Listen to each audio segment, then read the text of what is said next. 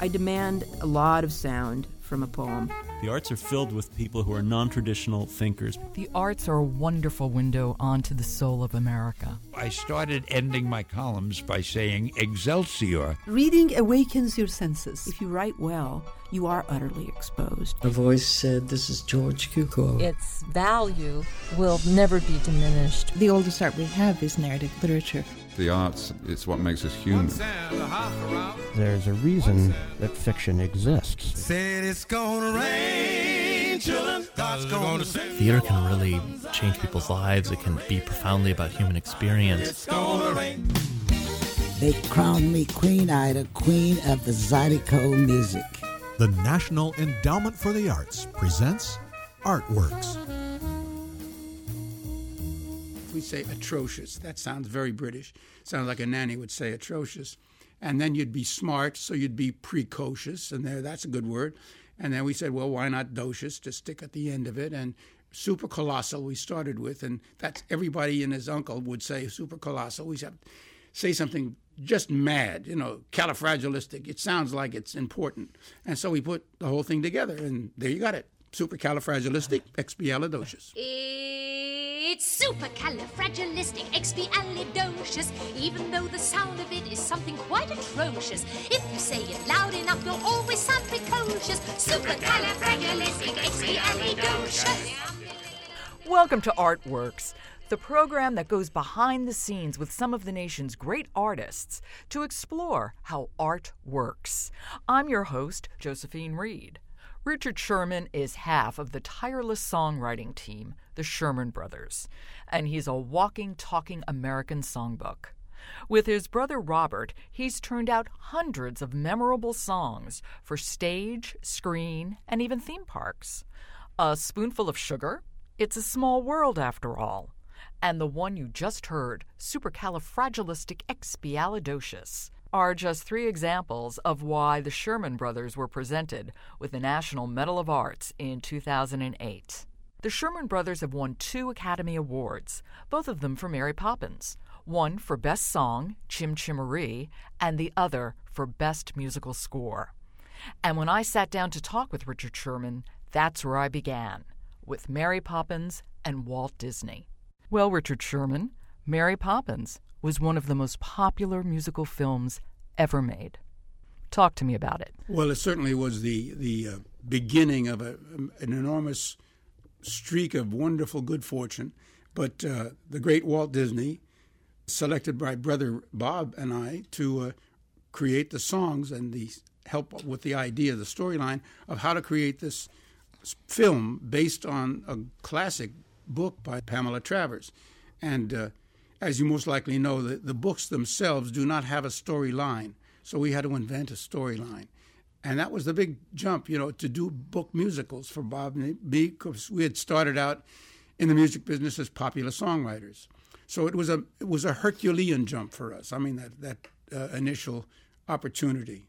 Mary Poppins was your first show. It was our first major book musical, yes. Wow. And this is a long time ago, It's 45 years, I guess. And you won not just one, but 2 Academy Awards for it. Yes, we did. We got very lucky that day.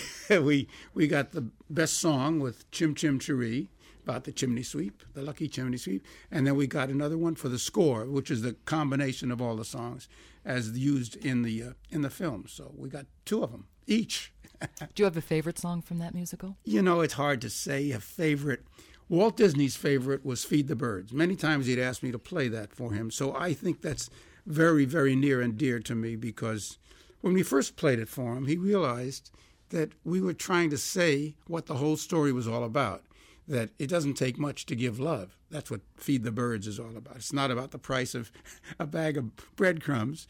And it doesn't take much. Tuppence is 2 pennies, nothing, to do a kind deed, to show love. And that was the theme of that whole movie, Mary Poppins. And he read that. That was the day he gave us the opportunity to become his staff songwriters, because up until then we were doing songs piecemeal for his productions. And at this particular time he said, how'd you fellas like to come and work for me? And we said, oh, yes, we would. And that was really the beginning of our major output. Can you talk a little bit about the difference between, as you say, you were popular songwriters and then suddenly writing songs and music for a film? A good song is a very, very special thing, and great songwriting is a great art. But there's a huge difference and a gigantic jump between writing for the popular market and writing for a story. Because with a story, you have a time frame, you have characters, you have situations, you have all these things, a wealth of jewels to come to work with. And so it was a great blessing to be able to do a book musical as opposed to try to dream up another song to try and sell to the market, to get some singer to want to sing it or something. It was a very, very giant jump for my brother and myself. And it all came about because of the fact that the great Walt Disney, and I say that with such homage to him, recognized something in Bob and myself. We were trying to write stories within our little songs. We weren't just trying to say the obvious, but try to say a little bit more. And he recognized that. We were writing songs for a little girl named Annette Funicello. And she was like the most popular one. She was a doll, and I loved her. I still do. And she sang a song of ours called Tall Paul, He's My All, big rocker. And it became a big hit. And to our joy, what happened was the record company, the people with the record company said, "Can you do some more songs for Annette?" I said, "Sure we can, of course, you bet your life." You know, nobody asked us to, "Will you write something?" We were trying to beg them to record our songs. But this particular lucky accident took place, and she recorded our Tall Paul, became a big #1 song. And then we wrote a number of big hits for her. And unbeknownst to us, Walt Disney was listening to everything we were writing. And so one day he said, "I bring those two young fellas that are writing those songs for Annette, bring those brothers in. I want to meet them and give them an assignment." And that's how it all started. He started assigning us pictures and storylines. And I mean, not storylines, but just stories to write a title song for or a situation song. And then one day, after 5 or 6 acceptances, he handed us this book. He didn't say, "Write me a song." He said, "Read this book and tell me what you think." And we knew that's the writing on the wall. That was it. And sure enough, it was The Stories of Mary Poppins by Pamela Travers. Had you read them yourself? Never heard of Mary Poppins before. Funny thing happened. He said, "Do you know what a nanny is?" And we said, "Oh, yeah, it's a goat." We thought, well, he wants us to write a story about a goat. And he says, "Oh, no, English nursemaid takes care of children." "Oh, yeah, well, sure we know what a nanny is." He says, "Well, read this book and tell me what you think." We'd never read the books before. And they were enchanting stories, little individual stories. And the dynamite character was Mary Poppins. She was just wonderful. And we felt we can't just come in and say to Mr. Disney, we think it's enchanting and there's a great main character here. We said, he's asking us, what do we think? We think it needs a storyline. And so we had to sort of drum up a storyline. And that's what we did. We came up with not the storyline that everybody knows and loves now, but the one that gave us the opportunity to link six chapters together that we thought would make a very good story. After we finished telling our version of what we thought could happen and why Mary Poppins flew in and she did a good job and then she flew out again, he said, "Let me see your book." And we showed him our book, and I was terrified because Bob and I had marked it up and underlined the chapters and all that and dog-eared the pages. He took out his book and he showed it to us. He had underlined the same 6 chapters we had, that he was thinking that's sort of how he'd like to base his storyline. And that's the day he said, "Come and work for me." Mary Poppins also dealt on the periphery of magic. There was magic that happened in the books and certainly in the film. But I think what you and your brother did with the lyrics and the music is that you had to contain that kind of magic by creating words like supercalifragilisticexpialidocious. Well, it was expected of her. Mary Poppins was doing the unexpected at all times. She slid up banisters. She didn't just, walk down the stairs or something. She'd slide down the stairs too, but she slid up the banister. And when she put the children to sleep, we created a little lullaby called Stay Awake, just the opposite of everything that you'd expect in a lullaby, and that puts the children to sleep. And so when we came up with this idea of doing a word, a gift that she could give the children, we decided we want to come up with some real crazy, obnoxious word like Bob and I used to make up when we were kids. In summer camp, we used to idle our time away with cobble, flobble, slobulation and things like. I mean, it meant nothing, but everybody said, "Oh, they're bright. They know the." And so we wanted to come up with something that made you feel smart. And everybody knew anti-disestablishmentarianism is the biggest word in the dictionary at that time. And so you kind of took over. Yeah, we took over that. But then basically what we did, let's see, we wanted obnoxious, but we didn't want to do that. We said, yes, it's not British enough. We say atrocious. That sounds very British. Sounds like a nanny would say atrocious. And then you'd be smart, so you'd be precocious, and that's a good word. And then we said, well, why not docious to stick at the end of it? And super colossal we started with, and that's everybody and his uncle would say super colossal. We said, say something just mad, califragilistic. It sounds like it's important. And so we put the whole thing together, and there you got it. Supercalifragilisticexpialidocious. You were also handed quite a cast. Oh, what a cast, what a cast. What happened then was we had the excitement and the thrill of finding the right people. And in the business of motion pictures, it's so expensive. You always want to have that insurance policy, that major star that pulls in the cast with an unknown story, because nobody knew Mary Poppins. And so initially we were thinking, not we, but Walt Disney and the powers that be at the studio were thinking about getting a major player, an Angela Lansbury, Audrey Hepburn. One night, I was sitting at my tube and that fish tank, and I was watching the Ed Sullivan Show, and a young, beautiful girl named Julie Andrews came out and with Richard Burton sang a song from Camelot called "What Do the Simple Folk Do?" And she knocked me down. I said, oh, my God, that's Mary Poppins. That is Mary Poppins. I called my brother while she was singing. And he said, are you watching the Ed Sullivan Show? I said, yes, I am. He says, I'm looking at Mary Poppins. I said, so am I. We couldn't wait till the next day. We walked in, and there was Don DeGrati coming down the hall. He said, did you see Ed Sullivan last night? Well, the three of us marched down to Walt's office. We wanted to announce that we'd seen the perfect person. And Walt's secretary, Tommy Wilk, her name was, she said, don't tell Walt you've seen it.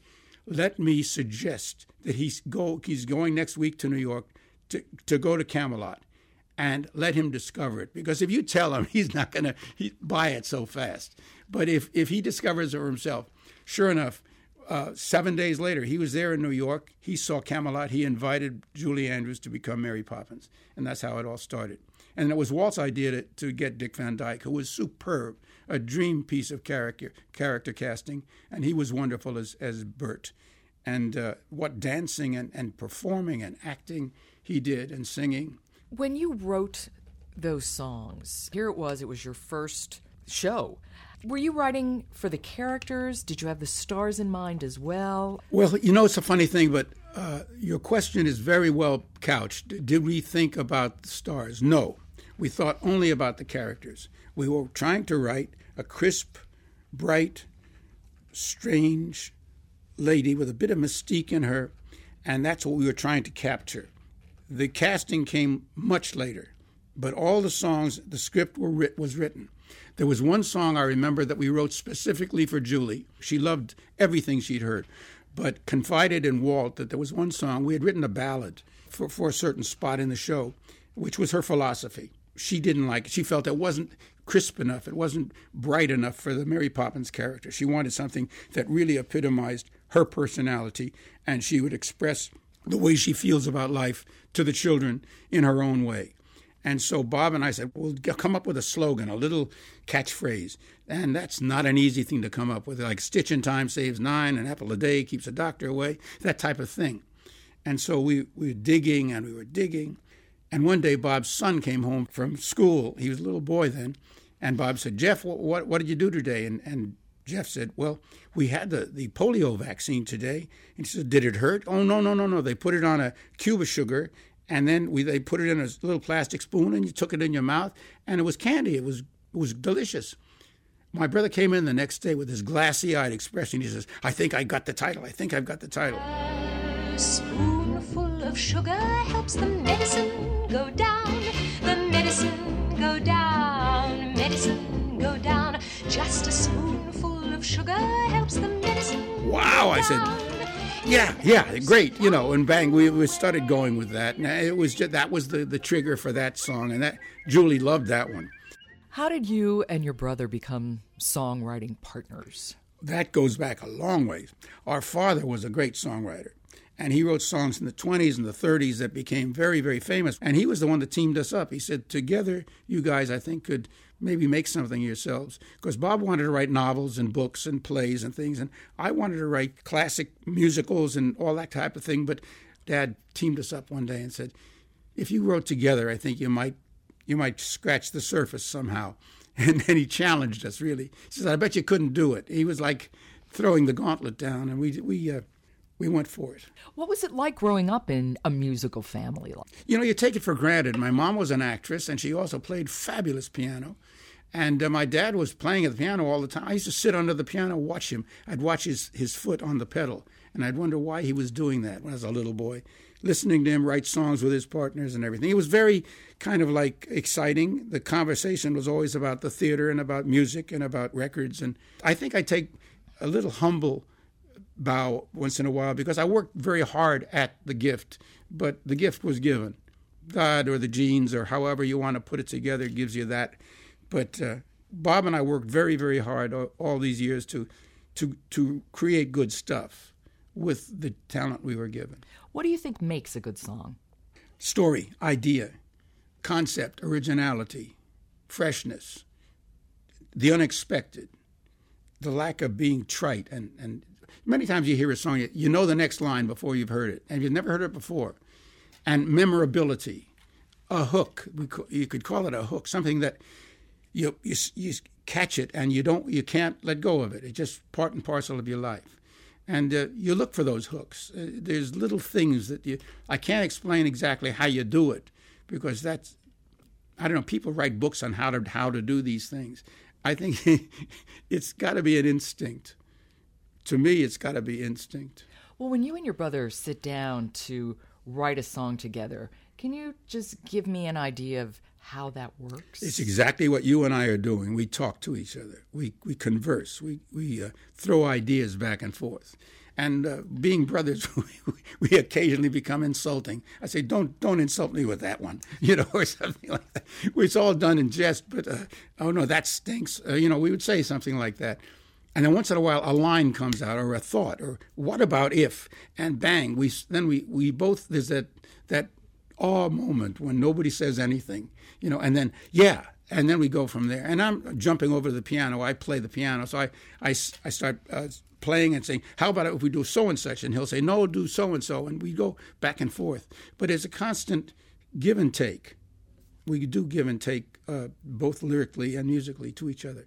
You were at Disney or with Disney during sort of the golden age of Disney. Absolutely, those wonderful golden years. He had fought all his battles. He'd won all those battles. He'd saved the studio with Snow White, and then he'd survived the war by doing war pictures and things like that. And he came back, and he had Cinderella, and he had these wonderful pictures.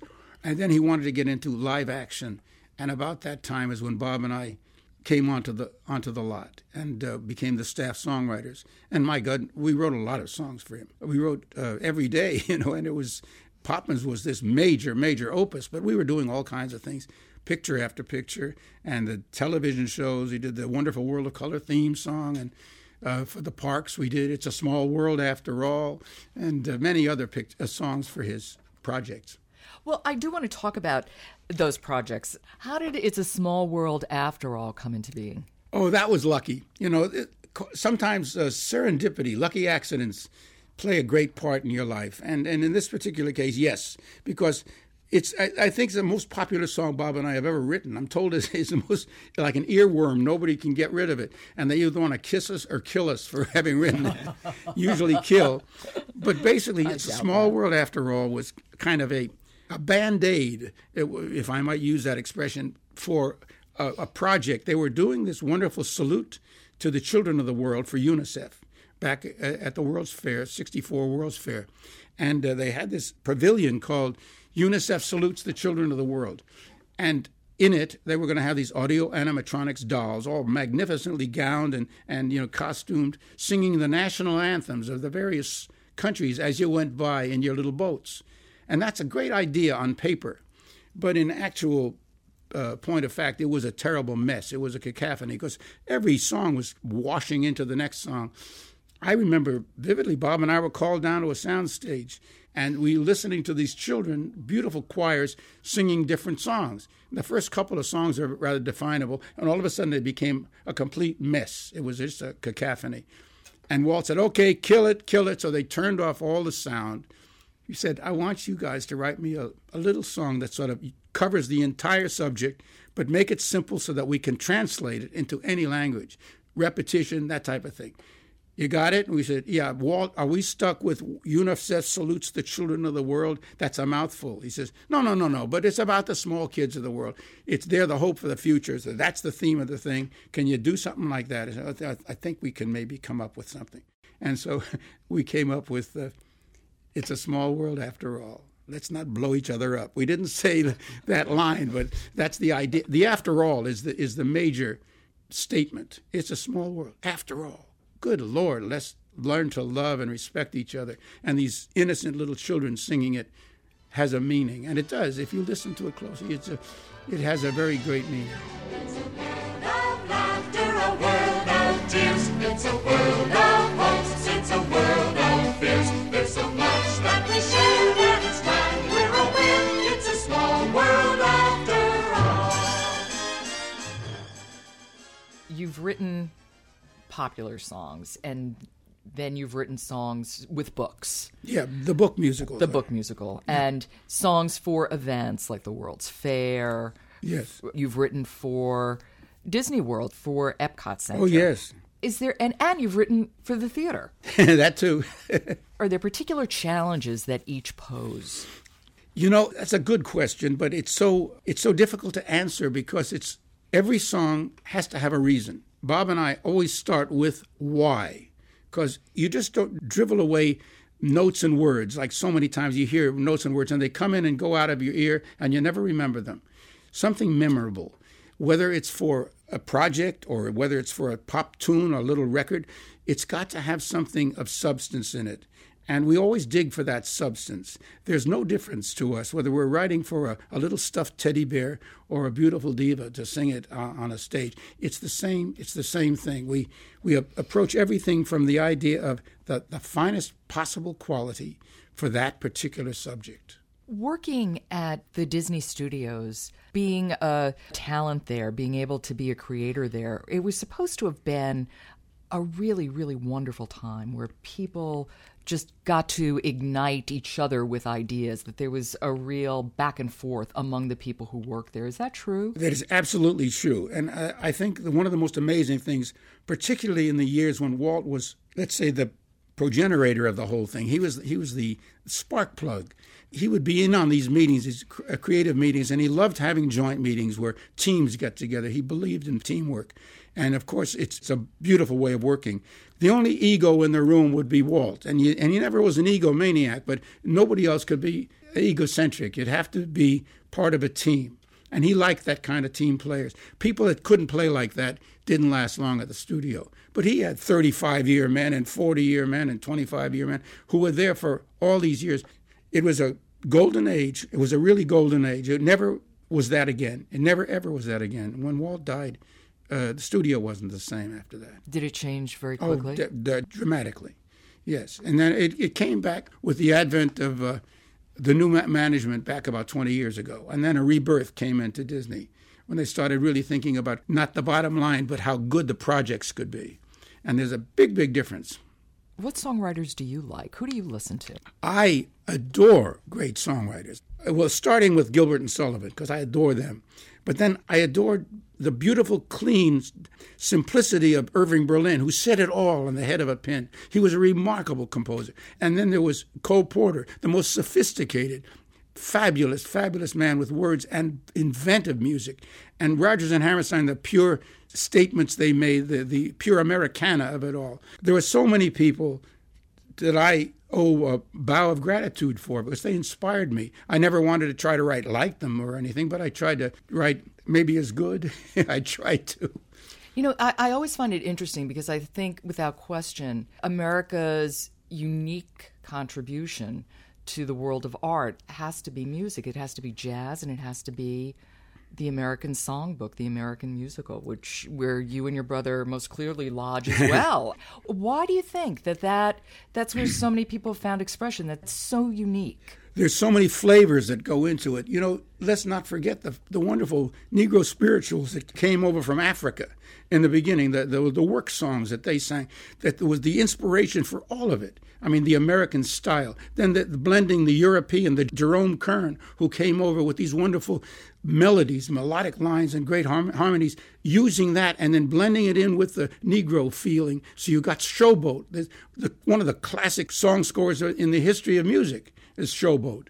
And that was Europe and the Negro spiritual blending together. Gershwin taking the sounds of jazz and making it into majesty. I mean, he was just a genius. It's a combination of all these things coming together. The wonderful warm Irish ballads. Is there any one song, perhaps, or one project that you feel perhaps closest to? We started talking about Mary Poppins, and I'd have to say this. All my hopes and dreams and everything from the time I was in college were built on wanting to write a great musical. I really did, very much. And I just loved all the people I mentioned before and how much I loved seeing their work. And I wanted to do something like that. And then the opportunity came along. 10 years into my career as a pop tune writer, this genius, Walt Disney, comes into our lives and hands us a book and says, "What do you think?" And I said, "Mr. Disney, this is what I've been dreaming of all my life." And so, yes, we had the opportunity of a lifetime there. And yes, it was that picture that made it all possible. So all the things that followed. You are part of the most successful songwriting team in American history. Oh, no, I wouldn't say that. Honestly, it's in my notes. It's true. It's in my notes. It's true. It's in my notes. It's in my notes. It's true. Well, we've been around a long time. Your songs speak to so many people. That's undeniable. Why? What do you think it is?